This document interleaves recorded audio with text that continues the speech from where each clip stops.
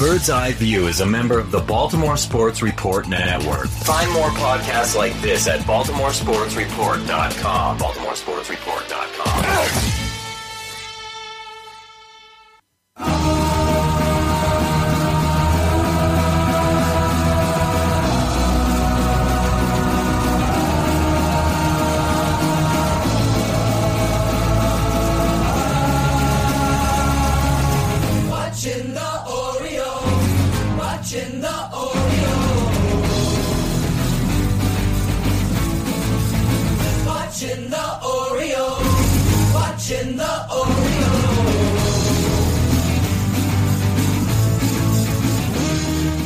And welcome back to Bird's Eye View. When it comes to the Orioles, this somewhat weekly podcast is your official source for a lack of insight and baseless opinion. Today is October 26, 2015. This is episode 143. I am Scott Magnus, and I'm here with my big boy, my color commentator. I wish it was Ben McDonald, but it's Jake English. I am reporting myself as eligible. Yes. You can find us over at birdseyeviewbaltimore.com. You can also check us out at baltimoresportsreport.com. Check out their daily podcast with Jabby Burns and Zach Wilt called Baltimore Sports Today. Highly recommend it for your daily fix since, this podcast doesn't decide to do a podcast for weeks on a time. You should also be checking us out on various other third-party applications. Stitcher, Miro, Double Twist, iTunes. Make sure you're keeping that updated because that'll, of course, be a little bit stagnant in terms of this off-season plan that we're on. Also, check us out on social media at Facebook and, most importantly, on Twitter at Bird's Eye View BAL. Jake, it's that most important time. What's your drink of the week? My drink of the week is a phenomenal gin and tonic. Frankly, I forget the gin, but it came in a blue bottle, and I'm drinking it out of a very nice Star Trek pint glass. Excellent. There's no beating that. Jake, I've actually been drinking a Not Your Father's root beer tonight. Spiced ale. I've had a hard time getting past more than one, though. Super sweet. It also has a strange aftertaste once you get through like half the bottle, but I'll manage through it. It gets better if you get halfway through the six-pack. Well, it's true. I've just been nursing the six-pack for a while. Speaking about nursing our, content, let's do it in 140 characters or less for this week on the Twitters. This week on the Twitters, I'm going to start with a tweet from your and my favorite player who plays north of the border. And this is, of course, Jose Bautista, a criminal serial follower of Twitter.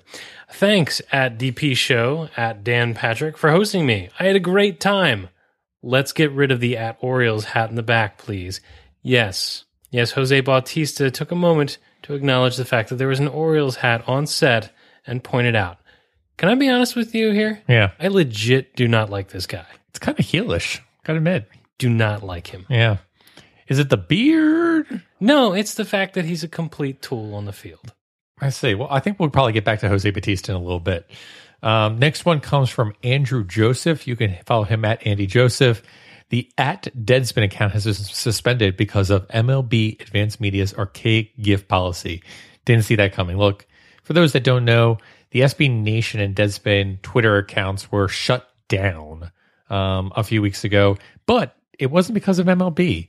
It was because the NFL had certain issues with the GIFs that are being posted. So everyone jumped to the conclusion saying it has to be MLB Advanced Media, including these broadcasters. And lo and behold, it turned out it was Roger Goodell giving his best derp face once again. Well, why would we jump to the conclusion that it was Major League Baseball not understanding how social media works? Yeah, imagine that.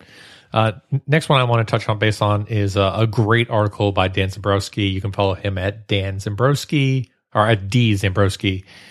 And the tweet goes as, over on ESPN, I read about the O's at the crossroads. There are Machado projections in here. And of course, this goes to the whole aspect of how good Machado is going to be for the next 6 years plus.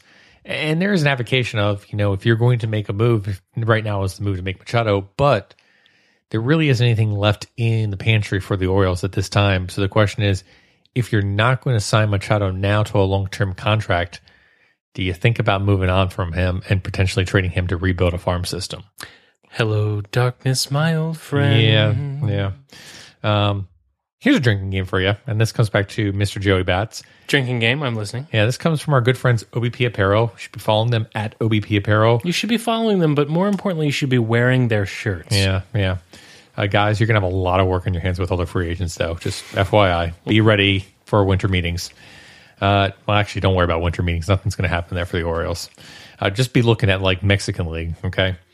Drinking game. Drink every time the word bat flip is said, or the clip of Bautista. Too late. You're drunk. Yeah. It was good times. Yeah, it was good times. Next, we're going to review a tweet from Camden Depot, who tweets at Camden Depot. So, if you reply to an Orioles tweet about longevity with a pay Chris Davis tweet, you are a horrible person. Yes, those people can go pretty much die in a fire, and they basically can get lung cancer themselves. That's for all I care. hashtag DIAF. I also want to point out, too, Camden Depot has had a great series on their website regarding the off-season blueprint. I would highly recommend anyone that wants to get a little bit of coverage and some multiple eyes looking at it to take a look at their blueprint series. I thought it was really well done, taking a look at it through multiple focal points. It's a choose-your-own-adventure story, really. If you don't like that approach to rebuilding the Orioles for 2016, you can just choose another adventure. Yeah, although not many of them ended happily. No, they're all sad, terrible stories. Yeah. I think we got to like 88 wins for the one, which was pretty encouraging, actually. Would have been enough this year. Yeah, exactly. Next tweet comes from Steve Molesky. First offseason edition, 10 questions for O's fans. First 10 questions of offseason focuses on Bundy, Davis, yada, yada.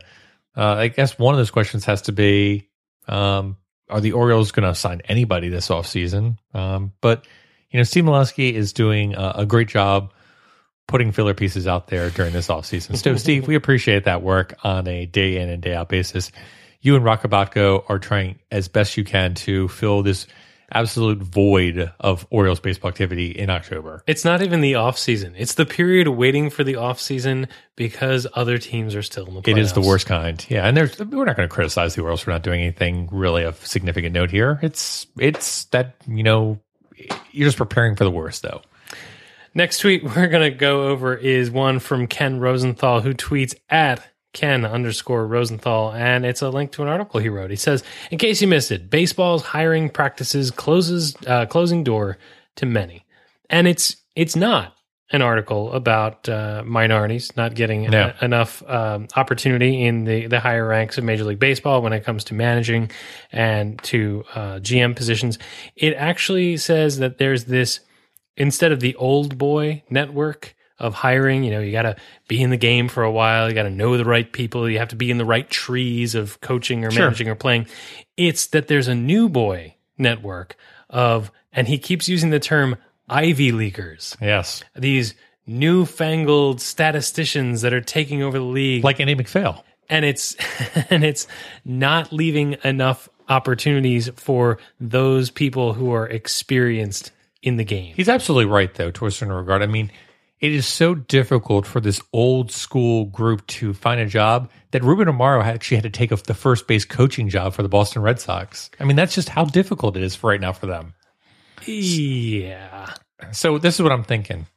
If the Orioles coaches didn't come back and re-sign their contract, was there a possibility that we could have seen Dan Duquette at third base this year? Only in Canada. Okay. Well, that's perfectly fair. Well, with that, we've got some other deep questions that we want to pose to Orioles fans that you should be giving consideration to right now. Let's figure them out together.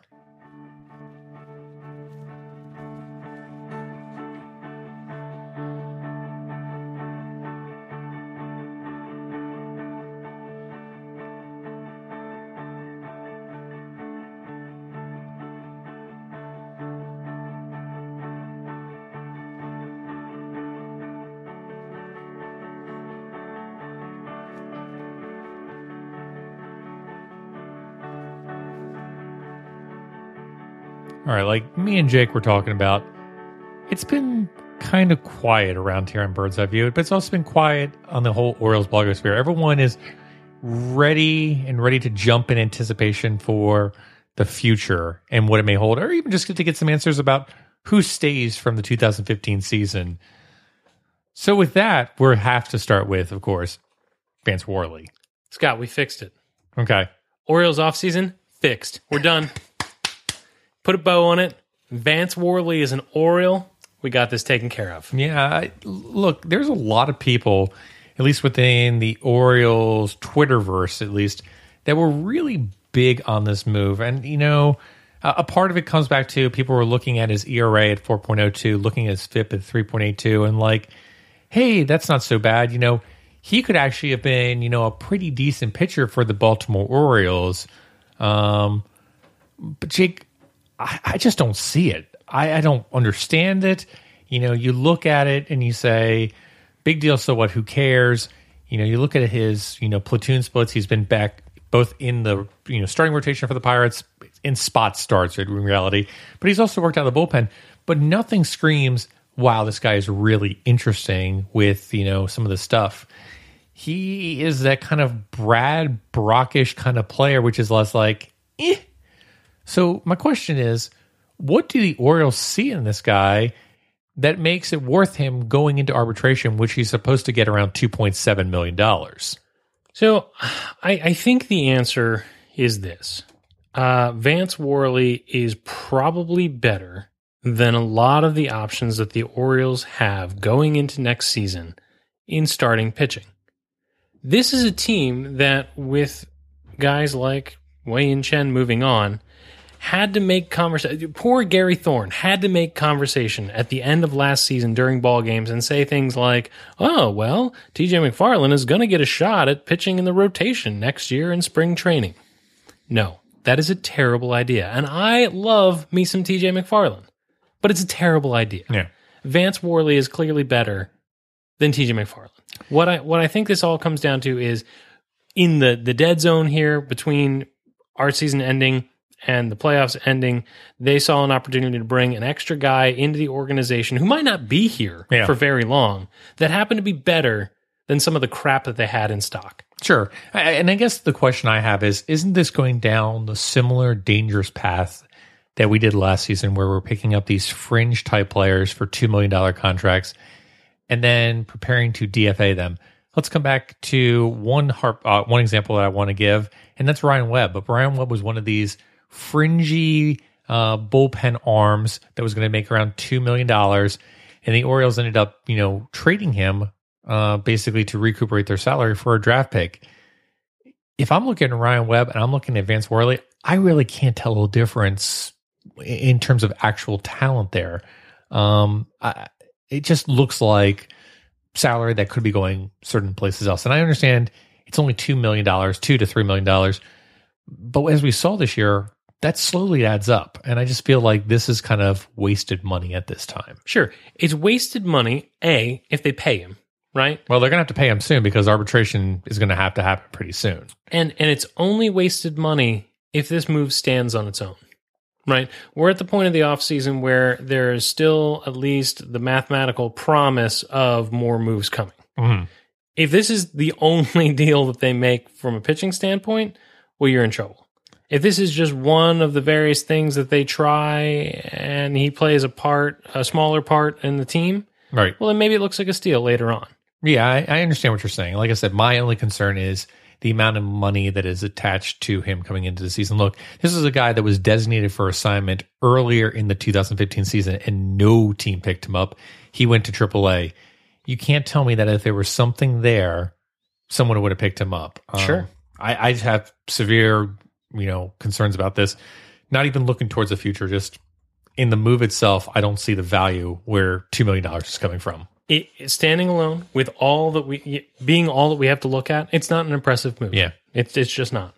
An impressive move, though, going forward would be making a decision about the qualifying offer for Matt Wieters, which has been a very hot topic within Baltimore.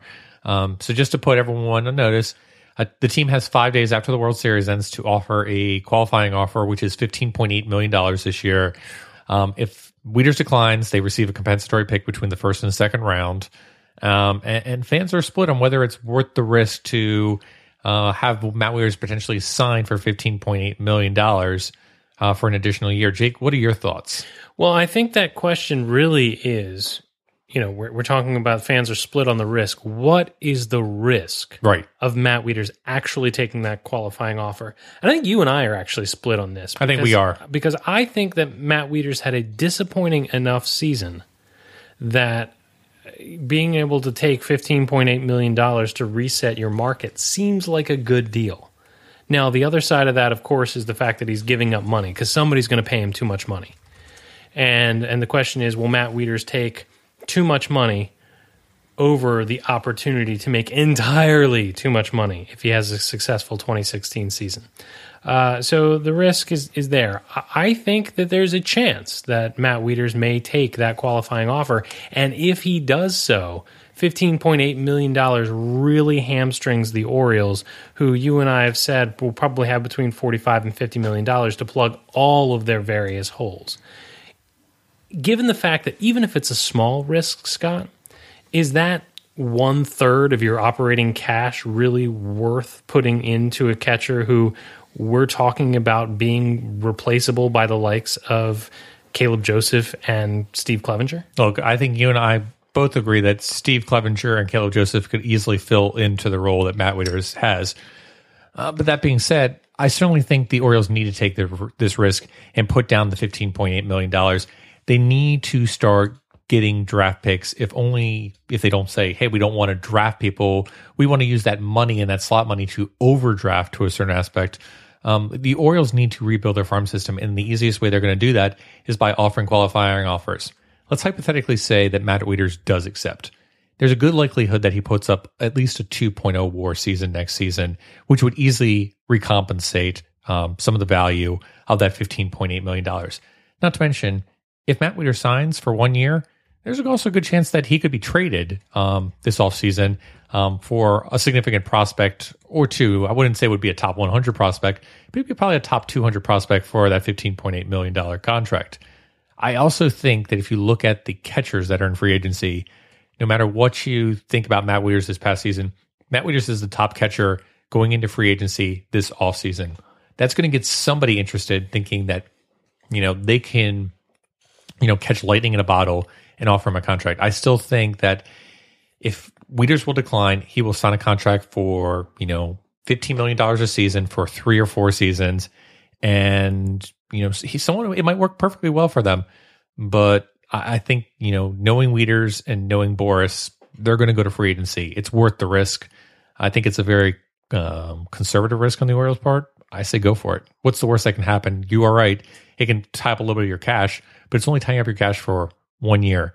This whole thing of thinking about the salary, cap, as we reported for the Orioles, we always think about it for 1 year, but you can't just think about it for 1 year. You have to think about it for how this is going to affect us 3 or 4 or 5 years down.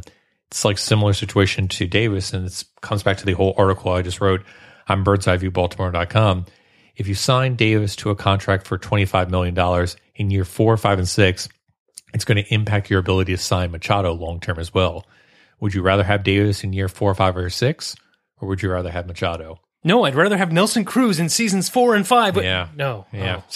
It's great to just look at 2016 and saying, what's the payroll going to be in 2016? But you have to also look at future seasons as well and figure out what's the payroll going to be then.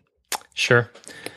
Alrighty. Well, that's our first and second important question. I think the next burning question for us, this deep question here in the pre-off season, as we're calling it. Look, every name in the free agency market has been thrown out as a possible landing spot for the Orioles, except I would say a top pitcher. Yeah. A top pitcher like Price or Greinke.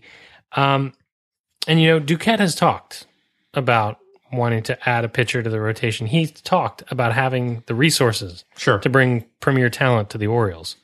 What do you think the chances are that he signs, let's say, a top 30 pitcher as an ace for this pitching staff this offseason? I'd love to see them go out and sign Price, but I think it's probably less than 5% for a Price or a Greinke or even a Johnny Cueto, who I would consider to be a top 30 pitcher. I still think they'll be targeting a top 50 pitcher like a Jordan Zimmerman or a Mike Leake or Pfister, I guess, is kind of top 50-ish if he's on point, but he's been really off lately. I don't think it's highly likely that they're going to sign a so-called ace. I think they're going to sign a player like an Ubaldo Jimenez who could potentially be a number 2 or number 3 once again. Well, let's talk about that strategy. That strategy has been very interesting for the Orioles over the past couple of years. It worked out great in 2012. Yep. Right? So they assemble a staff with a bunch of 3s who have the ability to be 2s. Yep. Right? And have a great lineup. And a really solid bullpen to kind of cover up those, times when they're 3s acting like 4s. Sure. Right? And they've done that the past few years. It really worked well in 2014. Yeah. Right? Even having the ability to overcome a complete 0 of Ubaldo Jimenez. But will that work moving forward? Oh, it can definitely work if you have enough 2s and 3s. I guess the question would come back to, do you think you have 2s and 3s? Is Ubaldo Jimenez really a 2 or 3? Is Kevin Gausman going to be a 2 or 3? And is Chris Tillman going to be a 2 or 3? I think we can put Miguel Gonzalez as a 4 or 5 at best. He could fake it for a year or two, but I think those days are beyond him. Right. But I think you come back to, do you think you got a solid group of 2s and 3s? And you definitely did not have that this year. You had a solid group of 5s at best. Yeah. And in some instances, you had a solid group of quadruple A players in certain stretches of the season. So it's really a question of, do you think the rotation as a whole can rebound? If it can't rebound, then it probably doesn't even matter for you to go get a Price or a Greinke or anything like that, because one good pitcher isn't going to solidify the entire rotation. And just like we were talking about before, you'd sink all of your money into this one player and then pray for rain 4 days a week. Yeah. I mean, personally, I kind of like some of the ideas that are out there of, let's not go for a Price or Greinke. That's probably going to be unrealistic. But go out and get 2 starting pitchers that are going to be, some really good starting pitching.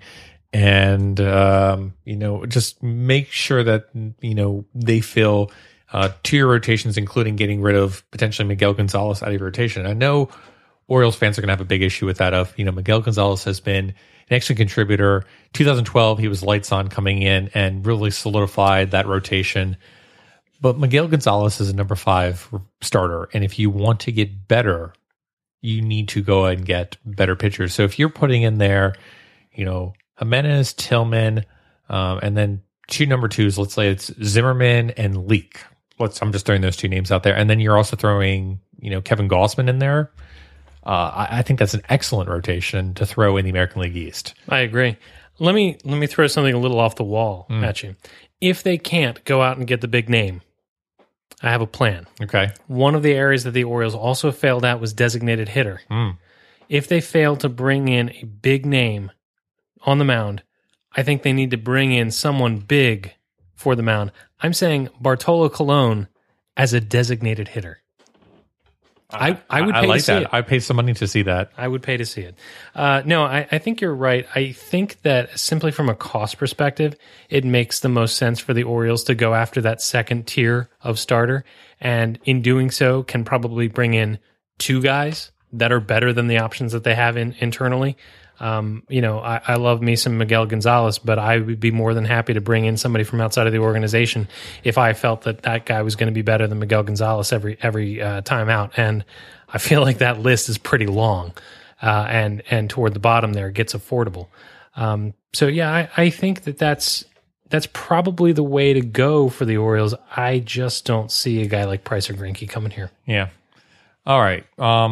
With that, I think it's time we actually talk a little real baseball that's currently going on. Let's talk a little playoffs. So by the time the final team is finished celebrating the World Series, how much, Jake, do you think MLB teams will have spent on locker room celebrations in 2015? I wonder about this every year. That cannot be a cheap liquor bill. It really cannot. And really, how much do you think those plastic tarps cost? That is quite a celebration. You would that know goes on. from seeing the plastic tarps, but it is a very expensive celebration, and it happens a lot. I mean, think about it. You've got 2 wild card games, right? You've got 4 division series, 2 conference series, and the World Series. I mean, that's a lot of celebrations going on there. Plus, you got to figure that teams who clinch also celebrate in the locker rooms. I mean, that's a lot of alcohol going down the tubes because most of it just ends up on people's faces. You're right, it does. But, there's the good stuff that they give, and then there's the the crap stuff, basically. And not to mention, You mean like all of the Bud Lights that Tommy Hunter can carry? look, you're the person that drinks Bud Lights and then posts it to your Untapped, okay? But you're right. I think champagne has kind of gone out the window, and there's like maybe a dozen or so bottles, it looks like, in the clubhouse of champagne.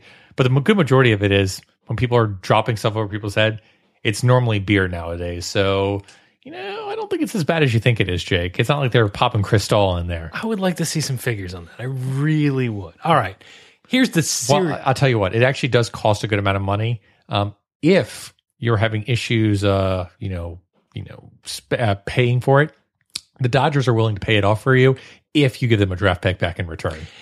Maybe we're onto something. Yeah. Maybe this is why the Orioles can't compete.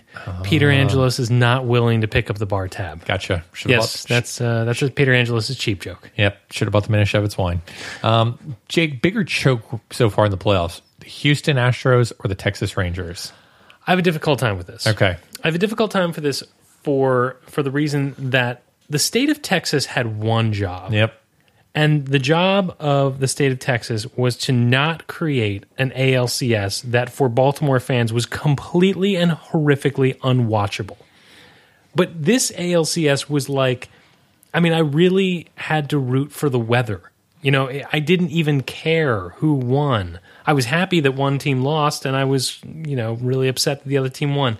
All they had, and they both had leads. Yep. They both had leads in those series. I will say, I never really took Texas seriously. I don't know why. That's probably my own fault. Yeah. Texas seemed to know what they were getting into when they went out and got Cole Hamels, and that was really what put them back toward winning.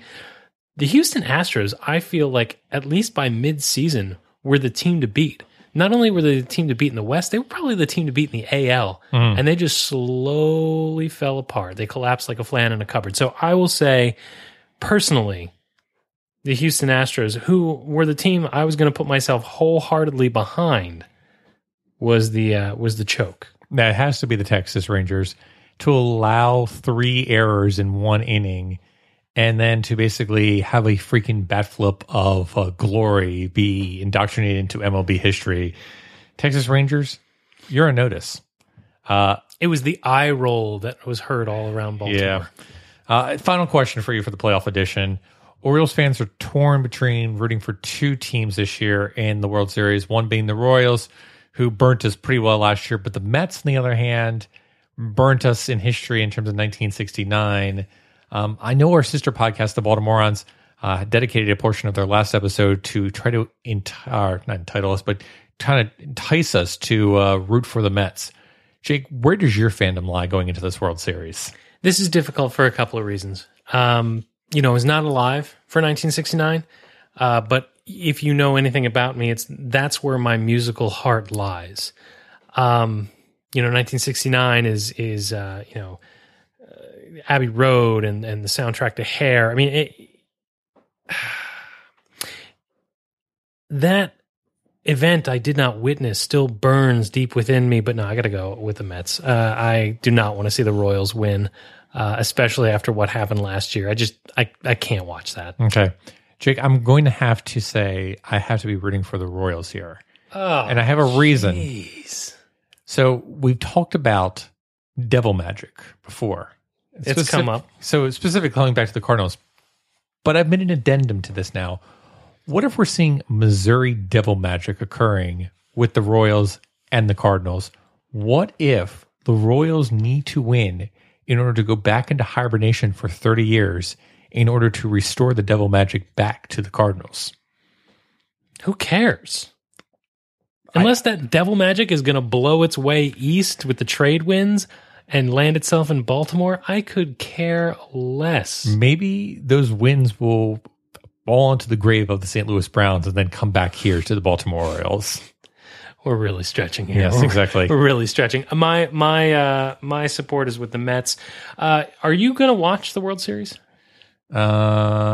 Yeah, I'll probably watch a little bit, but I will not be watching every single game like I normally would. I feel like the divide between watchers and non-watchers of the World Series is that people who watch the World Series are fans of the participating teams, diehard baseball fans, and casual fans that just want to see good baseball. Yeah. People who don't watch the World Series are people that are just not interested in baseball. And also people who are so bitter about the performance or lack thereof of their own team that it breaks their heart to watch. I mean, to be fair, I did watch a lot of last year's World Series, but also I just really wanted to see Bumgarner go against the Royals and see how well he did. Oh, no. I do have a rooting interest for this World Series.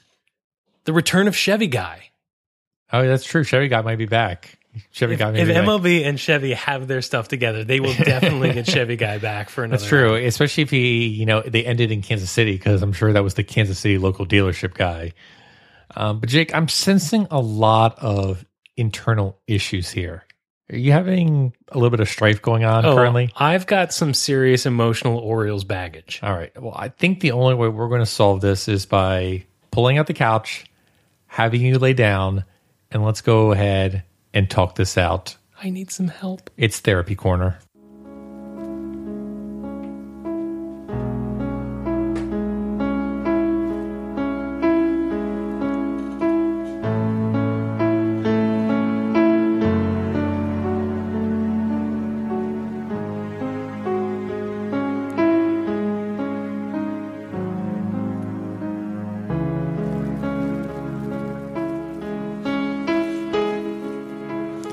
All right, Jake, you've got some issues.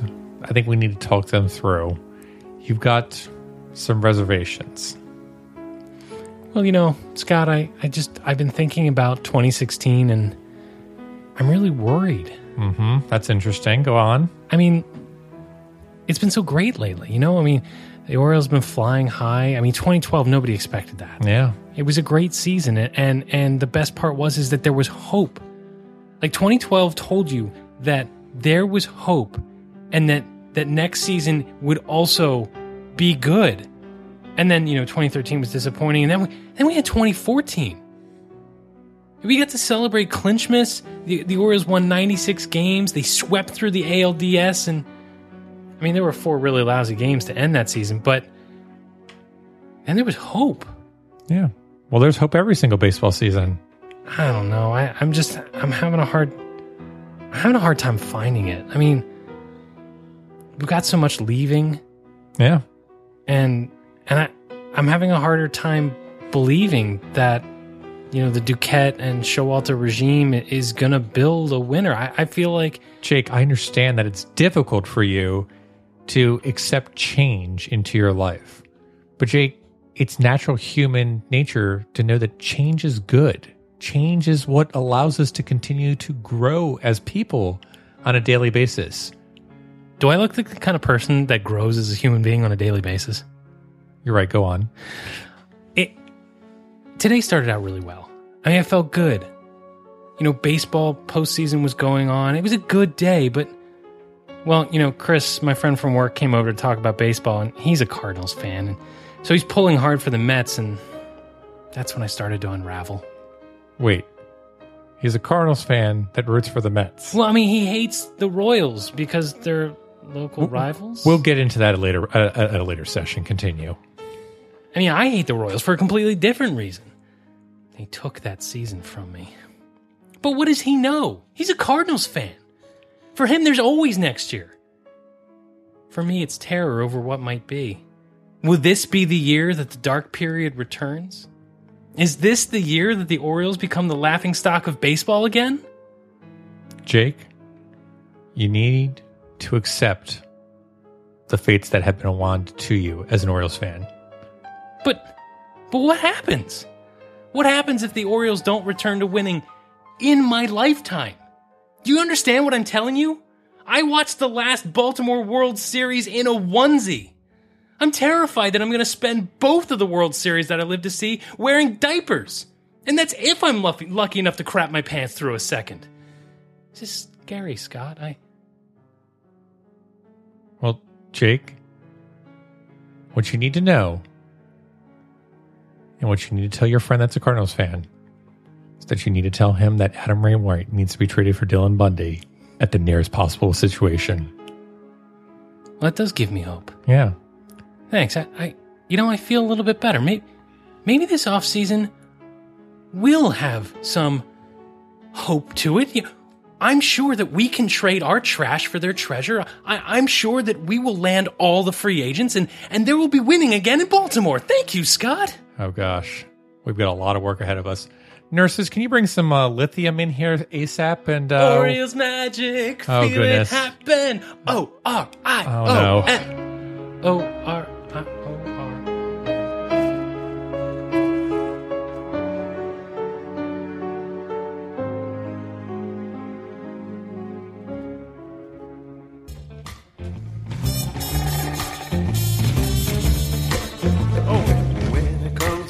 And I just gotta keep insisting, oh baby, you sure do swing. When it comes to kissing, I just got to keep insisting, oh daddy, you are the king. Baby, you've got me beat up and down, inside out and across. Oh yeah. But in the middle of the night, when the moon is shining bright, you're the boss. All right, Scotty, I know that we retired Fantasy Boss for the season, for the off season rather, but I did want to talk a little bit about fantasy this week. Something very important in the English household took place, and that was a good old-fashioned fantasy football rivalry on the gridiron between my wife and I. And so we had the very real possibility of me suffering the indecency of being beaten yet again by my wife in fantasy. And it got me to wondering what people's side bets are. I mean, do you and Carrie do side bets for your own battles in fantasy football? No, not really. Oh, see, it's vicious in our household. I would never imagine that with your wife. Yeah, she might be a little competitive. So it got me to wondering, what are your side bets? And please, think of the children. I'd like to keep this one PG-13. Tweet us at Bird's Eye View Baltimore, Bird's Eye View BAL rather, with the hashtag Fantasy Boss, and tell us what is your side bet with your spouse during that horrible week or weeks of the fantasy football season when you guys square off. So again, that's hashtag Fantasy Boss at Bird's Eye View BAL. And with that, I think it's time we go through the good, the bad, and the ugly.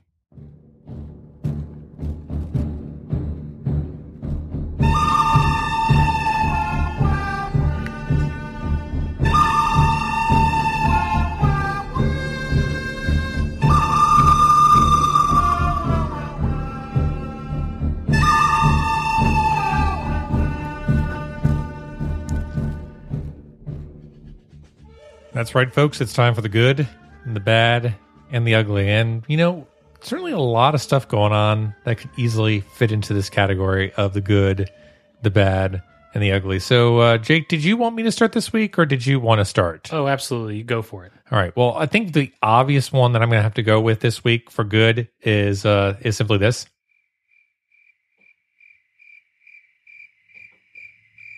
I like it. That's a solid argument. But, Scott, I'm not sure that you haven't considered the truly important good this week, and that's this.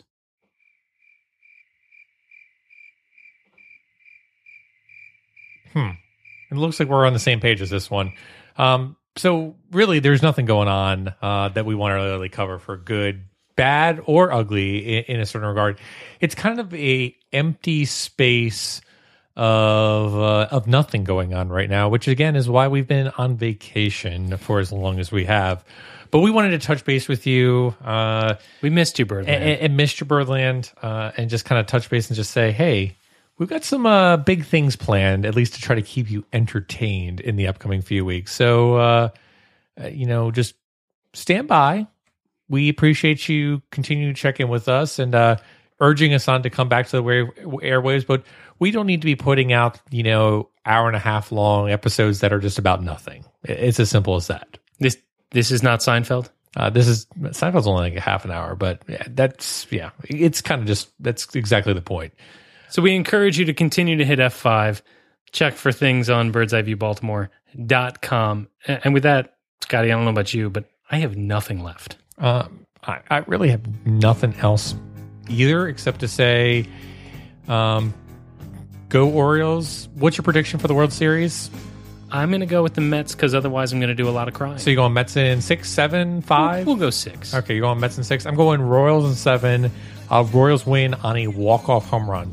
No, that doesn't work. The Royals would win on a dying quail. Yeah. Yeah, that's a good point, actually. Okay, tip my cap. Baltimore and beyond, I bid you all a fond adieu. Good night, Baltimore. Be safe out there, and let's go O's.